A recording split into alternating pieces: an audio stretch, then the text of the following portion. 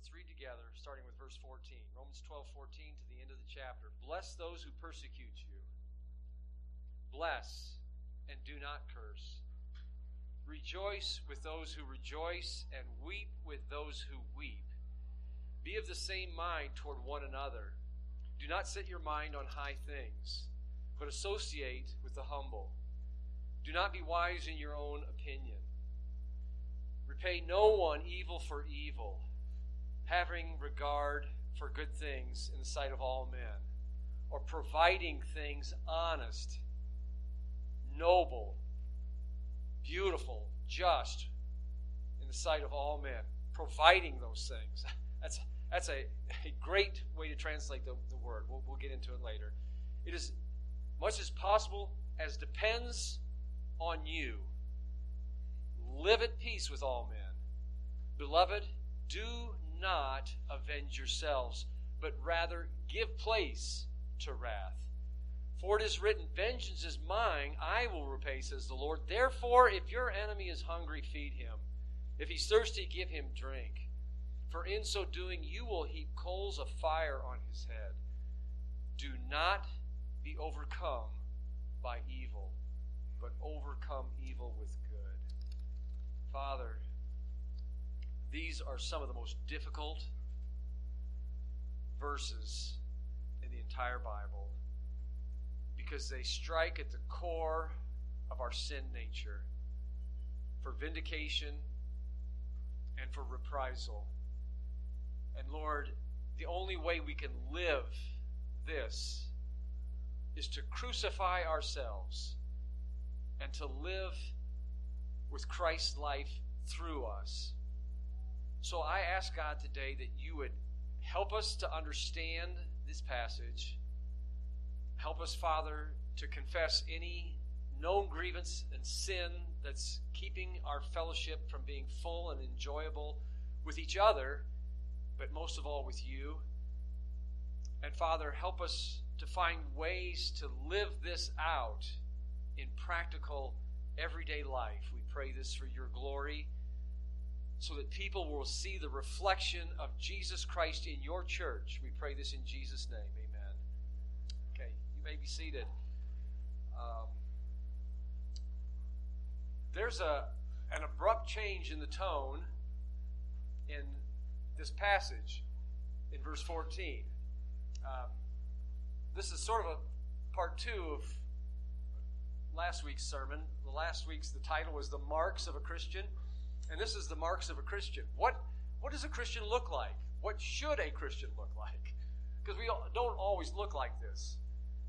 And so the marks of a Christian are distinct from the world. They should be distinct from the world, right? We all agree with that. And the first marks had to do with really the way that we interact with each other as Christians in a lovingly, brotherly kindness, distributing to the needs of one another, giving preference to each other in the body of Christ, accepting each other's differences, and appreciating each other's giftedness. That's the mark of a Christian assembly. And in verse 14, Paul shifts the tone, dealing more with how does a believer deal with those who are outside of the Christian church. And in particularly, those who are aggressively opposing the message of Christ. And there are places in the world where this is being lived out to a degree that you and I have no comprehension of. In the country of Indonesia, it's the largest Muslim country in the world. On the paper, on books, it has the freedom of religion. But since 2004, nearly 500 Bible-believing evangelical groups of Christians have had their place of worship burned to the ground. On such an evening, a mob of Muslims assembled themselves outside of a church.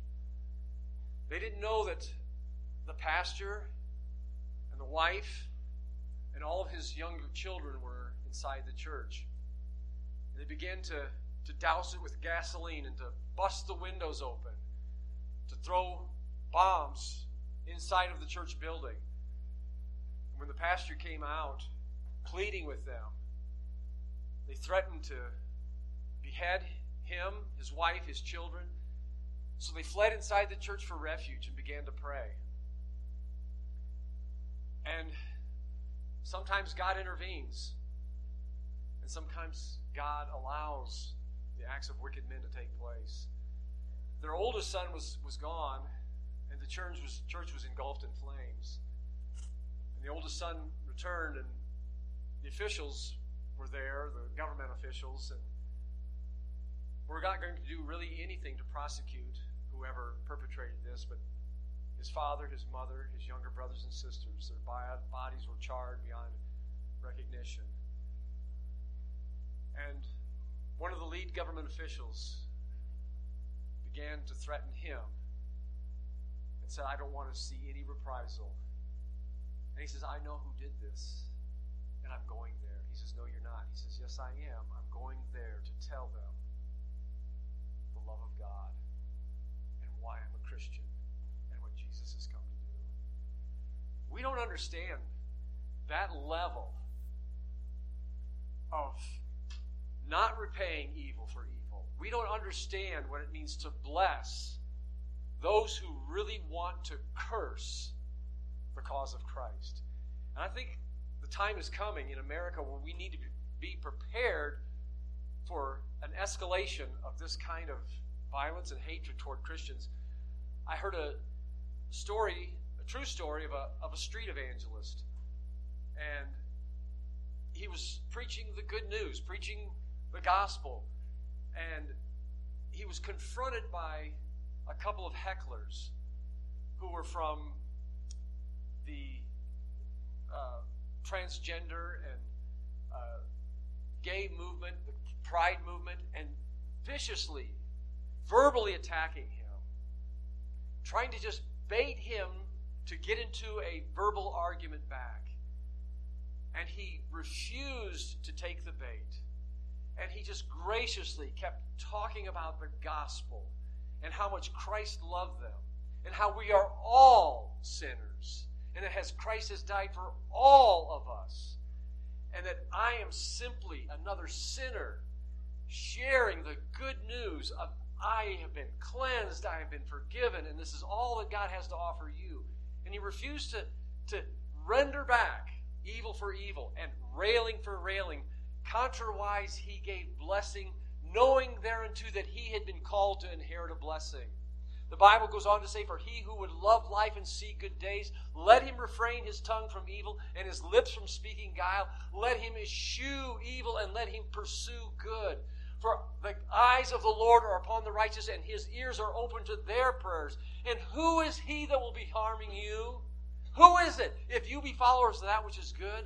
But rather sanctify the Lord God in your heart, and be always ready to give an answer to anyone who asks for a reason for the hope that is in you, and you do it with meekness and gentleness.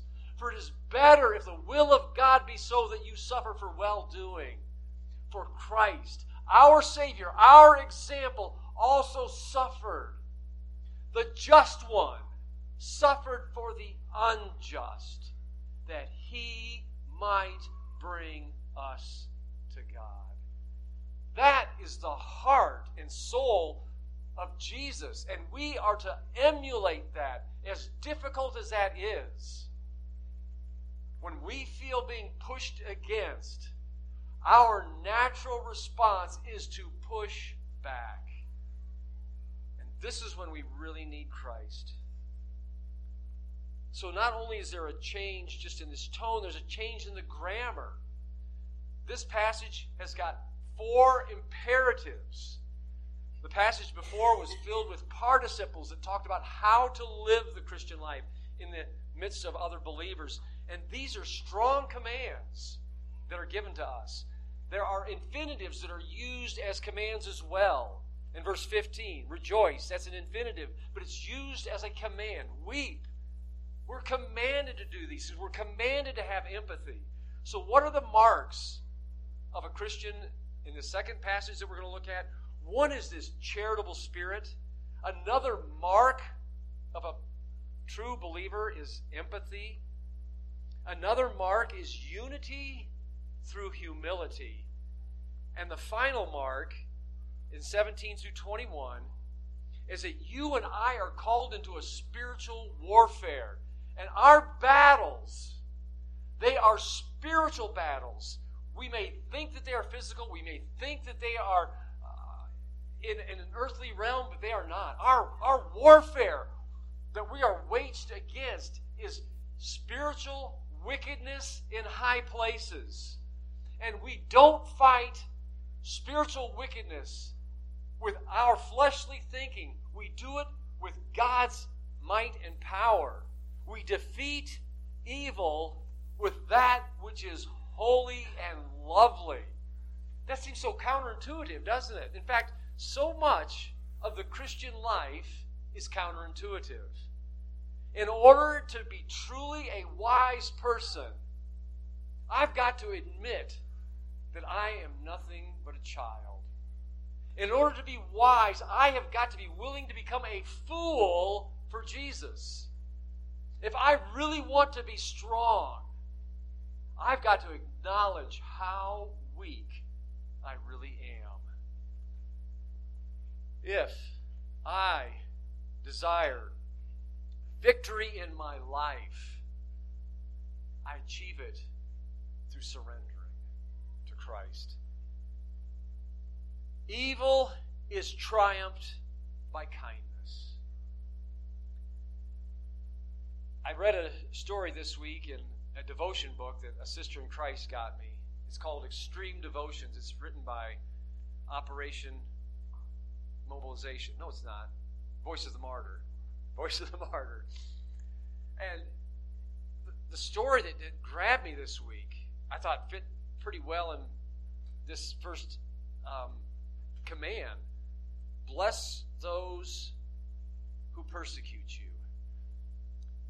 Because the man is still alive and he's still in the country of Bangladesh and his identity needs to be hid, Voice of the Martyrs only put his first initial as A. And he's a missionary pastor there in Bangladesh. And he had some very successful meetings, people coming to Christ. And some of the government high officials were trying to stop this movement of Christianity. And so they hired a hitman. The government hired a hitman to take this brother out. And he arrived at his home early in the evening, and he walked into his study, and there the hitman was standing there with a loaded revolver pointing at him. And he just kept waiting for it to fire, kept waiting. And out of frustration, the man ran from the room, ran from the house. And so he just began to pray for this individual. God, I don't know what just happened right there. But Lord, that man needs Jesus. Lord God, if you could just bring him back so that I can tell him about Christ. Well, the phone rang. And it was the man who came to assassinate him. And he says, why didn't you pull the trigger? He says, my arm would not move. It's paralyzed. I still can't move my arm. And he says, what do I do? He says, come back to my house. So he had tea set for this guy. And he sat down and he shared Jesus Christ with him. And at the moment that he asked Christ to save him, and he put his faith in Jesus, his arm started to move. He says, your Jesus is real. No wonder the government officials are so afraid of your Jesus. He asked him, what was the official's name that put this contract on my life? A week later, he went to that official's house to tell him about Jesus.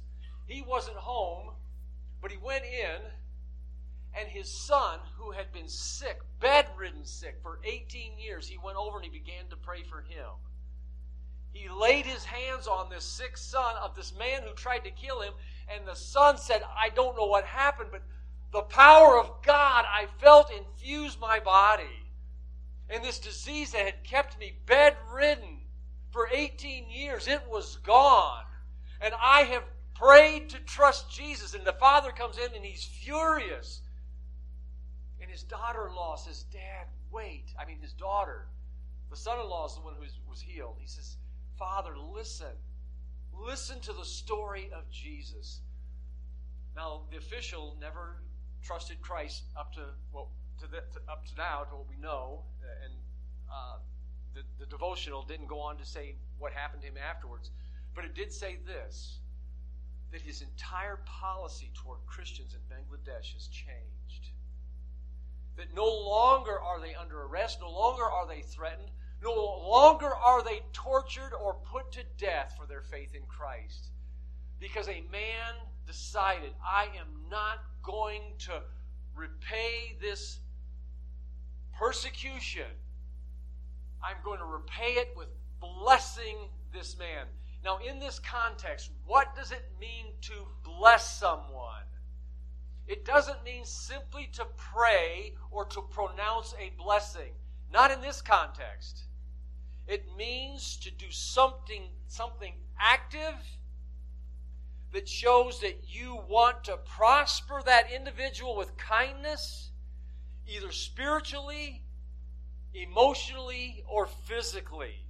That when you have an opportunity to bestow that act, that you will be faithful to do it. So to bless those means to be actively seeking opportunities to make a positive impact in their life. It's not simply to pray. It's not simply to say, God, I want you to do something warm and fuzzy for that guy or that gal. And it's repeated twice. The imperative is repeated twice. Bless, yes, I'm going to say it again, bless and do not curse. And the second command, stop cursing, literally is a past tense command to stop doing something. So it means that this is what you want to do. This is where your mind is going. It's the natural impulse is to render something evil back. And to curse means to use your words to attack their character and to diminish their reputation.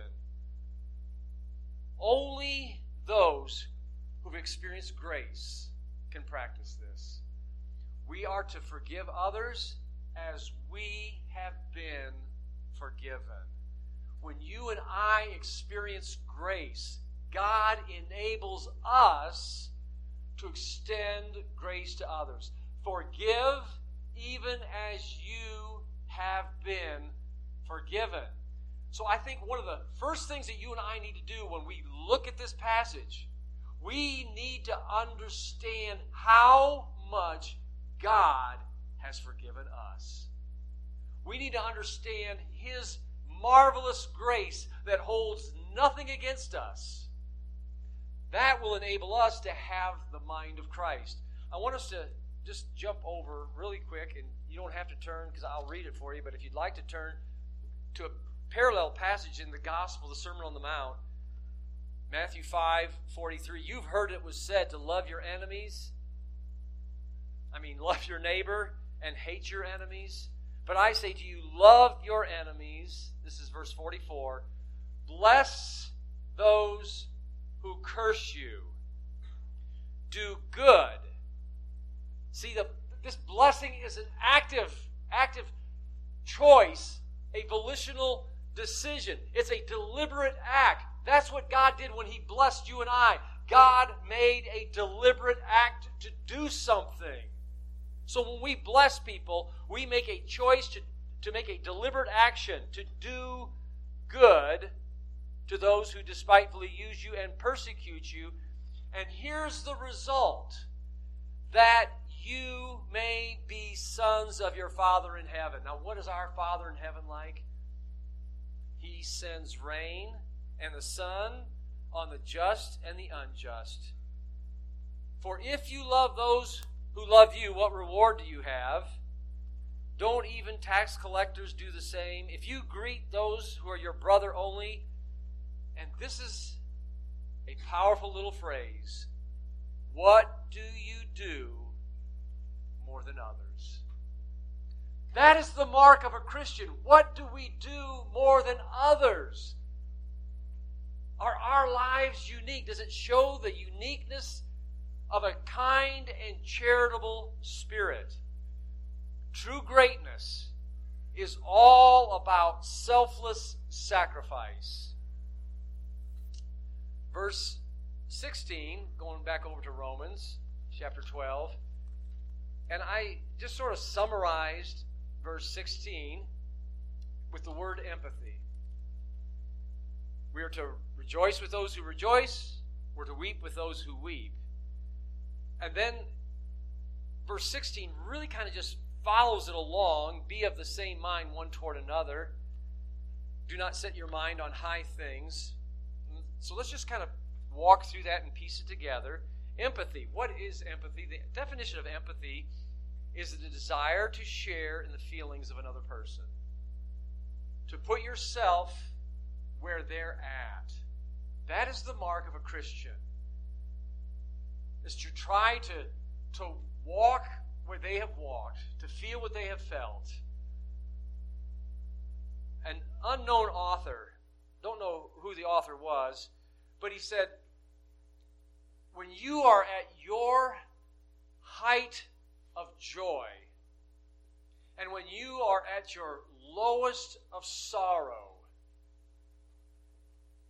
that really points to the deepest reality of who you are. And I got to thinking about that. What is it that brings you the most joy in your life?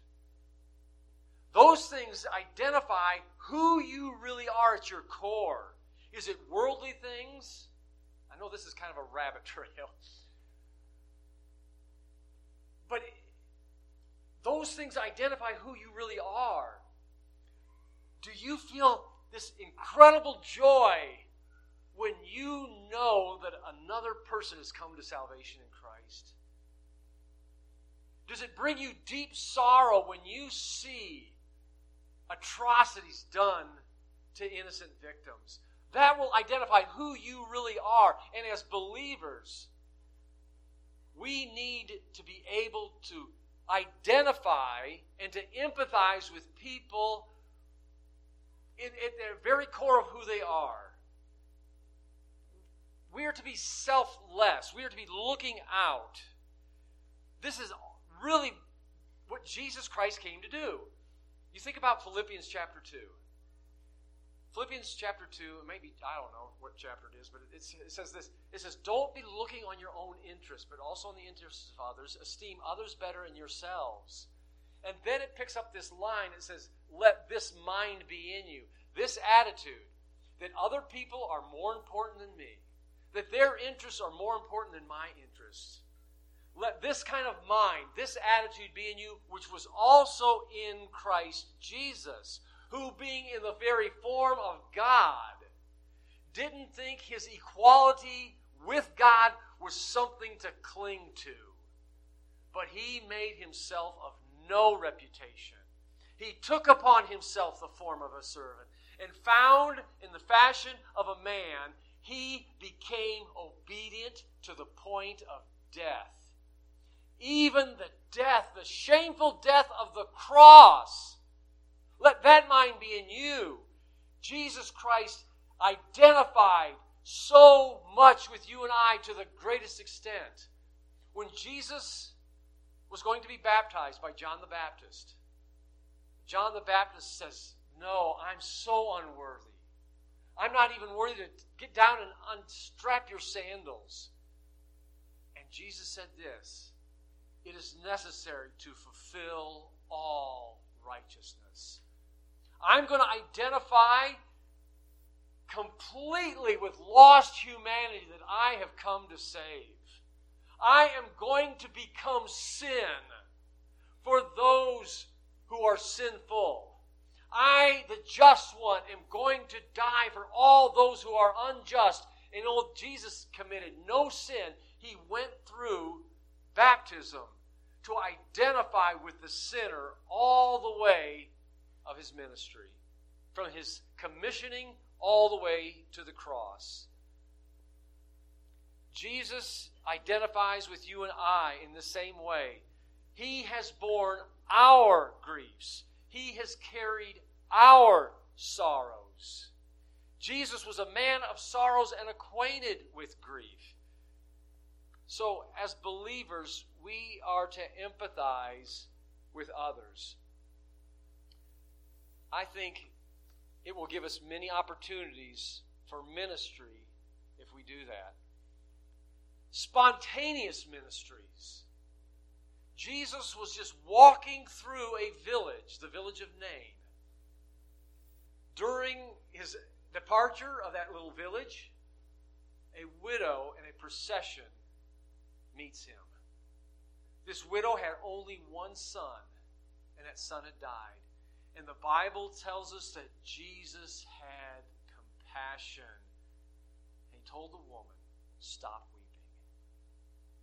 He identified with her. He rejoiced with those who were rejoicing, and Jesus would weep with those who are weeping. He was of the same mind. Unity is found through humility. So verse 16 is sort of a restatement of verse 15, that I'm rejoicing with those who are rejoicing. I'm weeping with those who are weeping.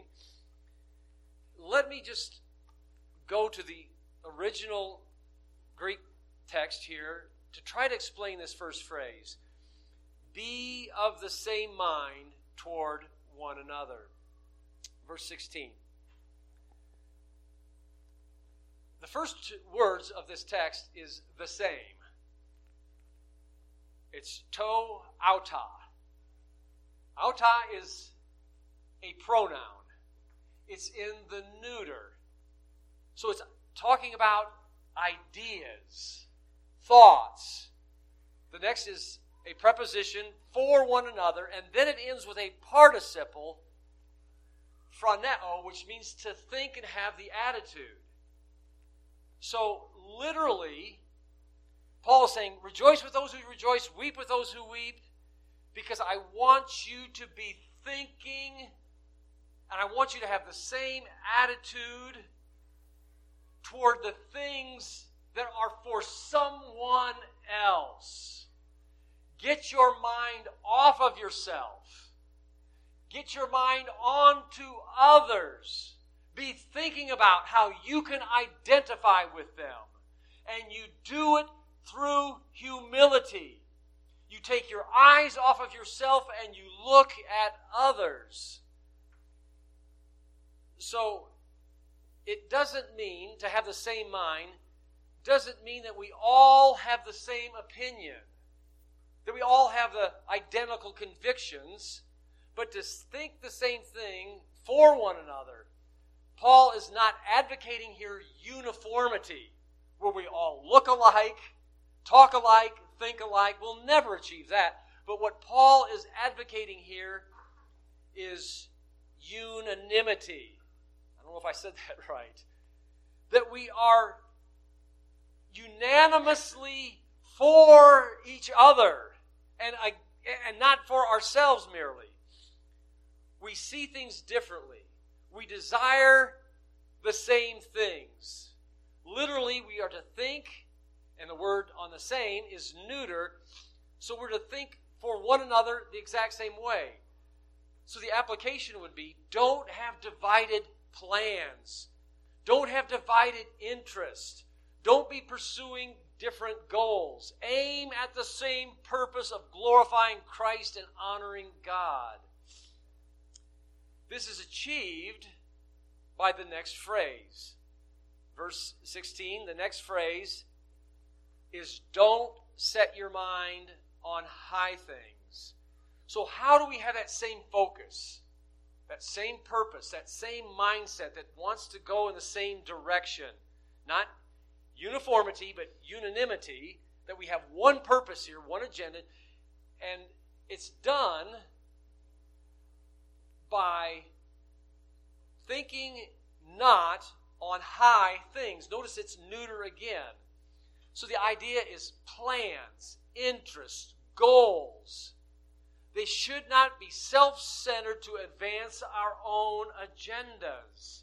So how do I have this same mind? I come down off of my high horse and I think about what is in the best interest of Christ, what is in the best interest of others. It's not to have high-mindedness. The positive side of this is to associate with the humble. And the word humble, it's interesting also, it is in the neuter as well. And it could be masculine. The Greek is clear that the first two are neuter, and then this one, the form is either neuter or masculine. But it makes sense that this too is the idea of just our thoughts, our processes, our goals, our purposes, to associate with lowly purposes. And that's how we achieve having the same mind, to the things that really matter in people's lives. Those are the things that we are to really care about. Don't be in the habit of always thinking that you are right. And that's kind of the next phrase here in verse 16. But associate with the humble. A teachable, humble spirit opens the door for unity. Now, the rest of it really is the passage of spiritual warfare. And this is where it really, really gets difficult to live the Christian life. We defeat evil with what is lovely. Now, this passage is talking about our interpersonal relationships with one another. So when it says, recompense no man evil for evil, this is not talking within the civil government. This is not referring to legal matters. This is in our relationships with each other, and particularly with the lost world, where we're entering into spiritual warfare with them. Those who treat us maliciously and who have a wicked intent to stop the cause of Christ. This is when you and I need to be crucified with Christ. And Paul gives us 4 ways to defeat evil. The first one is very, very simple. You just stop it right in its tracks. Right where it starts. Repay no one evil for evil. You stop it before it begins to escalate. When they dish out evil to you, you stop it right there. That's where it ends. I think that this first step will end about 90% of conflict. We can take this principle into our domestic lives as well. It isn't just talking, there's a lot of application of this. You want to stop interpersonal conflict? Just stop it in its tracks. Stop it dead. You get a nasty email. You get a nasty text, whatever it might be. Don't you sit down and start something back that's going to be just as nasty. Don't you write that email. Don't you pick up you just stop it right there. The Proverbs tells us in 26:20, where there is no wood, the fire goes out. They may be sitting there, what's he going to say back? What's she going to say back? I can't wait. But I'm going to really give it to them. No. You just stop it right in its tracks. This is the way, and that takes spiritual discipline. That takes spiritual discipline. Because your natural response is, I want to tell somebody else about what's going on. The rest of that Proverb 26:20 says this, where there is no wood, the fire goes out. But then the gossip continues to heap fire on it. So you can decide, I'm going to be part of the solution or I'm going to be part of the problem. And by the grace of God, I will not render. The word render or repay literally means to give back in proportion what is due them. It's It's a term that has to do with when you've worked and you have rendered a wage back what you should get. And as the believer, we're going to stop and we're going to say, no, I'm not going to. And here's the caution. You and I are not omniscient. Okay, you got that?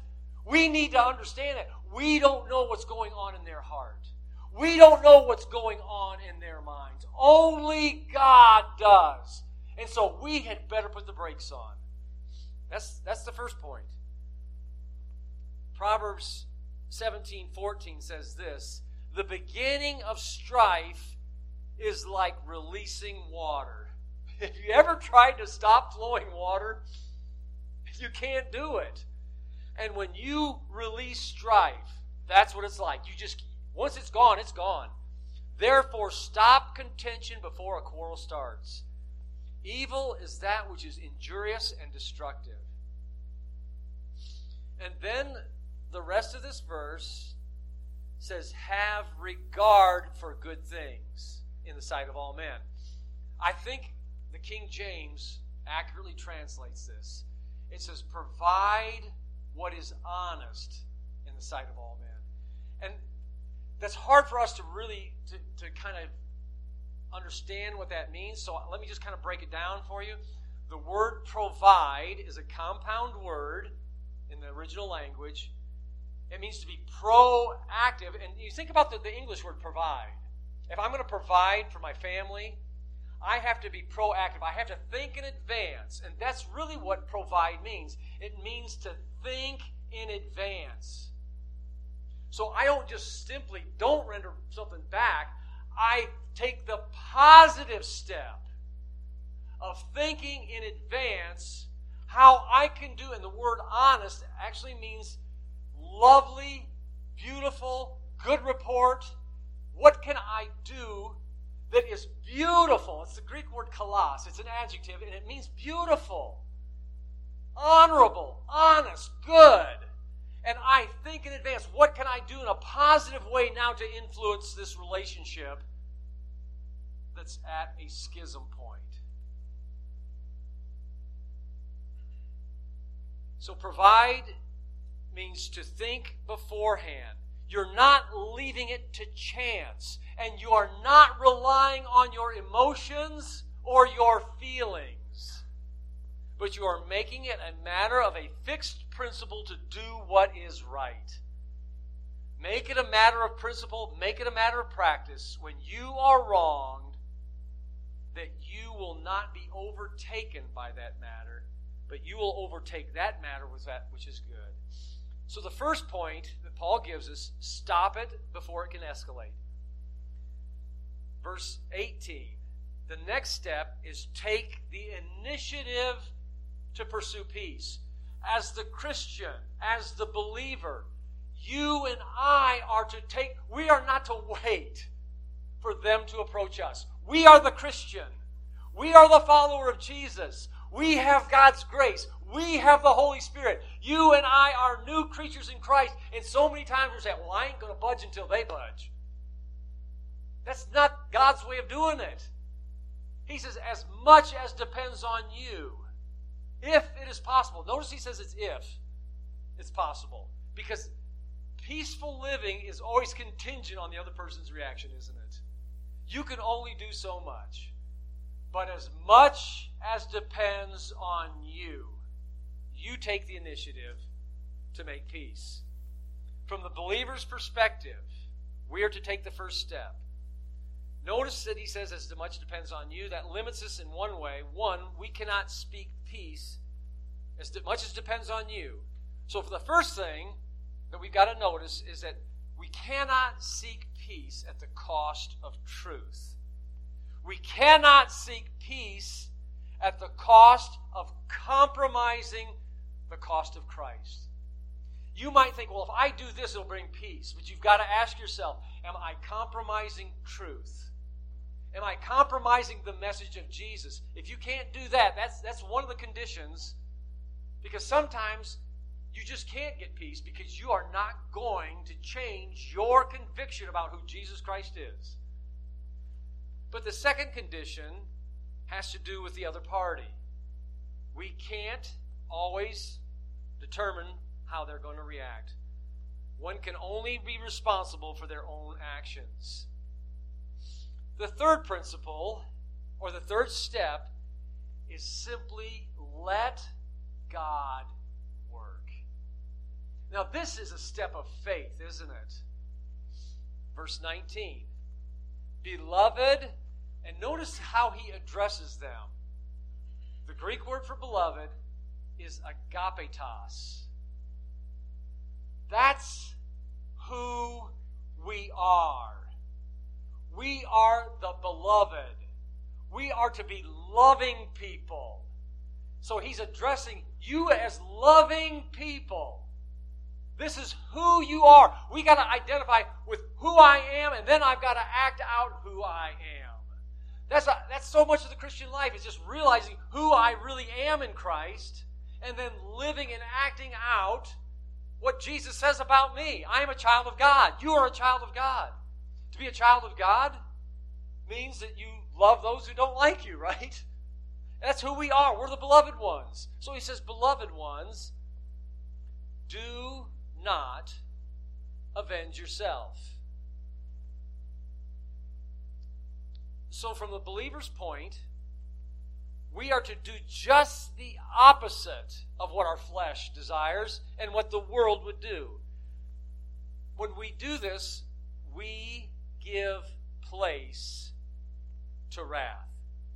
Verse 19. But rather give place to wrath. Now, it wouldn't sound good in English to say this, give place to the wrath. But that's exactly what it says in the original language. So the direct article here is talking about God. When you and I give place, and this takes faith. God, I'm not going to take this matter into my own hand. I am going to trust you. And to give place, let me just tell you in common vernacular what that means. God, I'm going to let you handle this. I'm going to take myself out. And God, I am going to just turn this over to your chastisement, your discipline, your will. So by giving place, we are submitting to God's justice, not ours. Sin is never wanting or lacking when we assume the role of God and start blaming and start pointing the finger and wanting to enact justice. This must be an act of faith. Because what you and I are doing when we give place to wrath, when we're saying, God, you take care of this, we're doing exactly what Jesus did. And Jesus is our example. In the book of 1 Peter, we find these words that Christ is our example in these kind of situations. Let me just read this to you.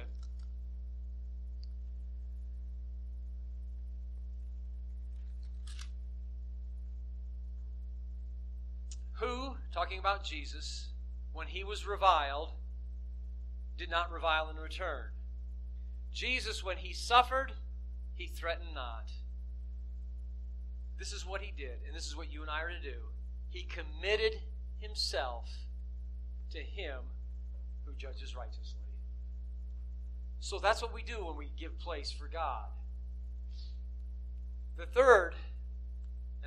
fourth step is we overcome sin with sacrifice.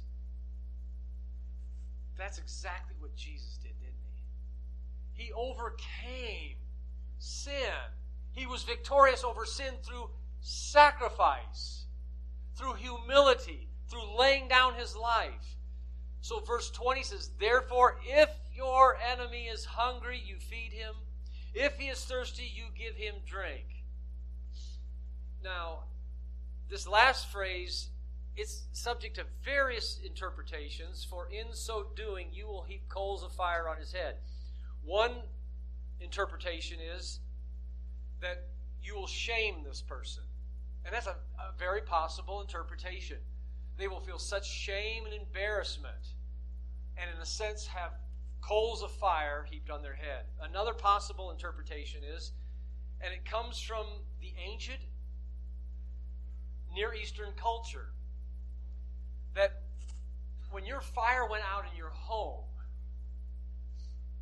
and someone came to your house and you still had burning coals on your hearth and you gave them, and usually fires went out in the middle of the night. So this was not an opportune time for somebody to come knocking on the door, get you out of bed, and tell you that their fire had gone out. And so they would come and they would have these large platters, and then you would take coals out of your fire hearth, out of your fire pit, and you would fill that tray up for them when they had a need, when they were hungry, when they were thirsty, when they were cold. You filled up that tray for them, and then they carried it. You've seen pictures of the people in the Middle East, ancient Near East, the way they carried things on their head, and that warmth that they needed and so desperately wanted, you provided it for them. And they're cold, and now they're shivering, and they're standing outside, and they're walking back, and they're being warmed and satisfied by what you have provided for them. That's God's method of overcoming evil, overcoming personal attacks.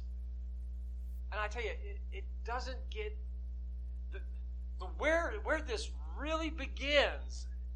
It begins in your own home. It begins with your family.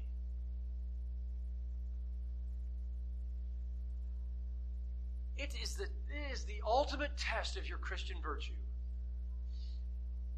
When you have a family member, and I'm not pointing my fingers at anybody, I'm talking to myself right now. And I don't want to go into any specifics because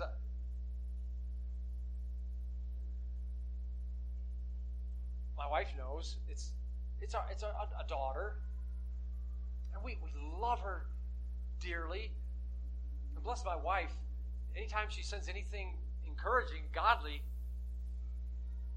just venom spews out. And our natural tendency, and it's everywhere. It's at work. Y'all know what I'm talking about because we're human. And I got the same kind of fleshly, stinking, rotten feet y'all do. So I can tell you what you're thinking somewhat. But this is where we really can take God at His word. Because ultimately, what do I want to do? What do I want to see? I want to see this loved one come back to Jesus. But if I fire what I want to fire back, I have pushed that person further and further and further from Christ.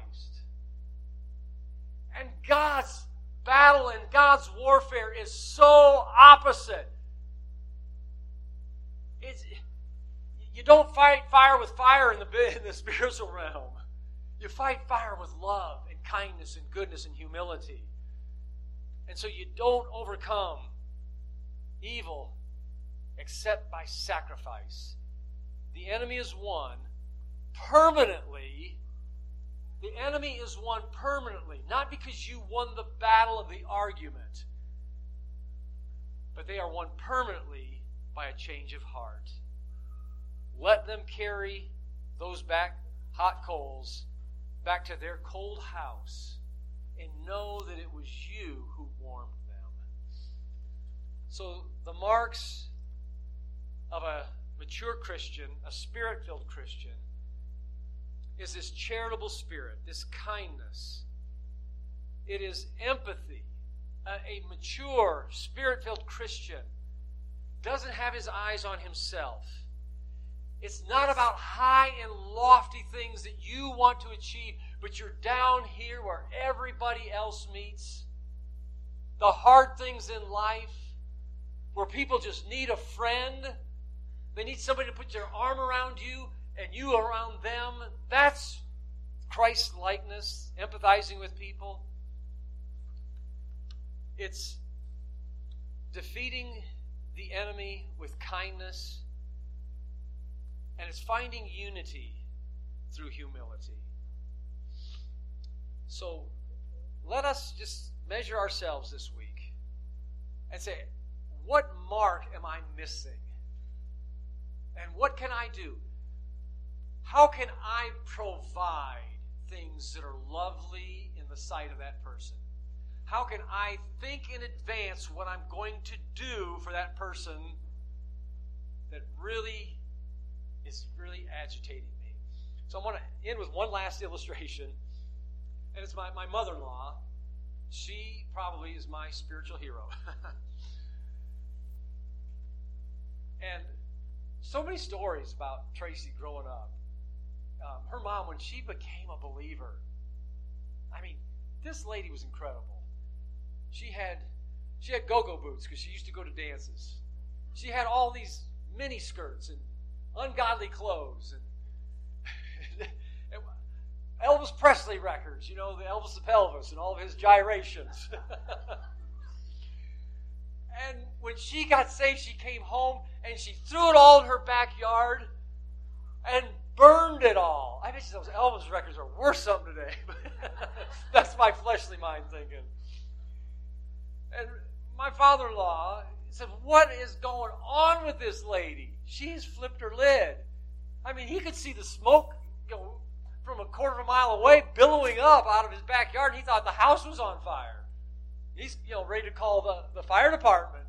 He gets home and his wife's burning all this stuff. But she was so changed by the love of Jesus. And they had some neighbors that were just the most difficult people that you ever want to know. And one of the boys took a BB gun and shot my beautiful bride right above the eyebrow. I mean, that close to taking an eye out. And Becky sat down with the kids. And she says, let's start praying for that family. Let's ask God to do something wonderful for that family.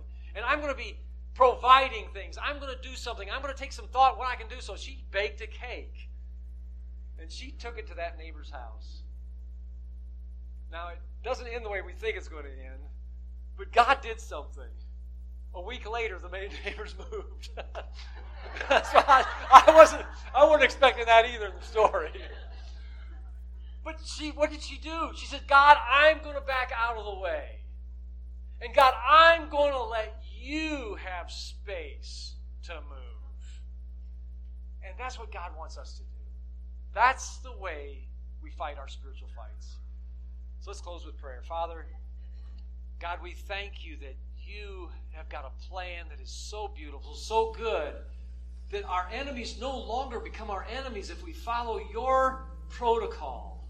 Our enemies become our friends, and Lord willing, they can become our brothers and sisters in Christ. God, change us from the inside out so it has practical application to the people that we meet and rub against every single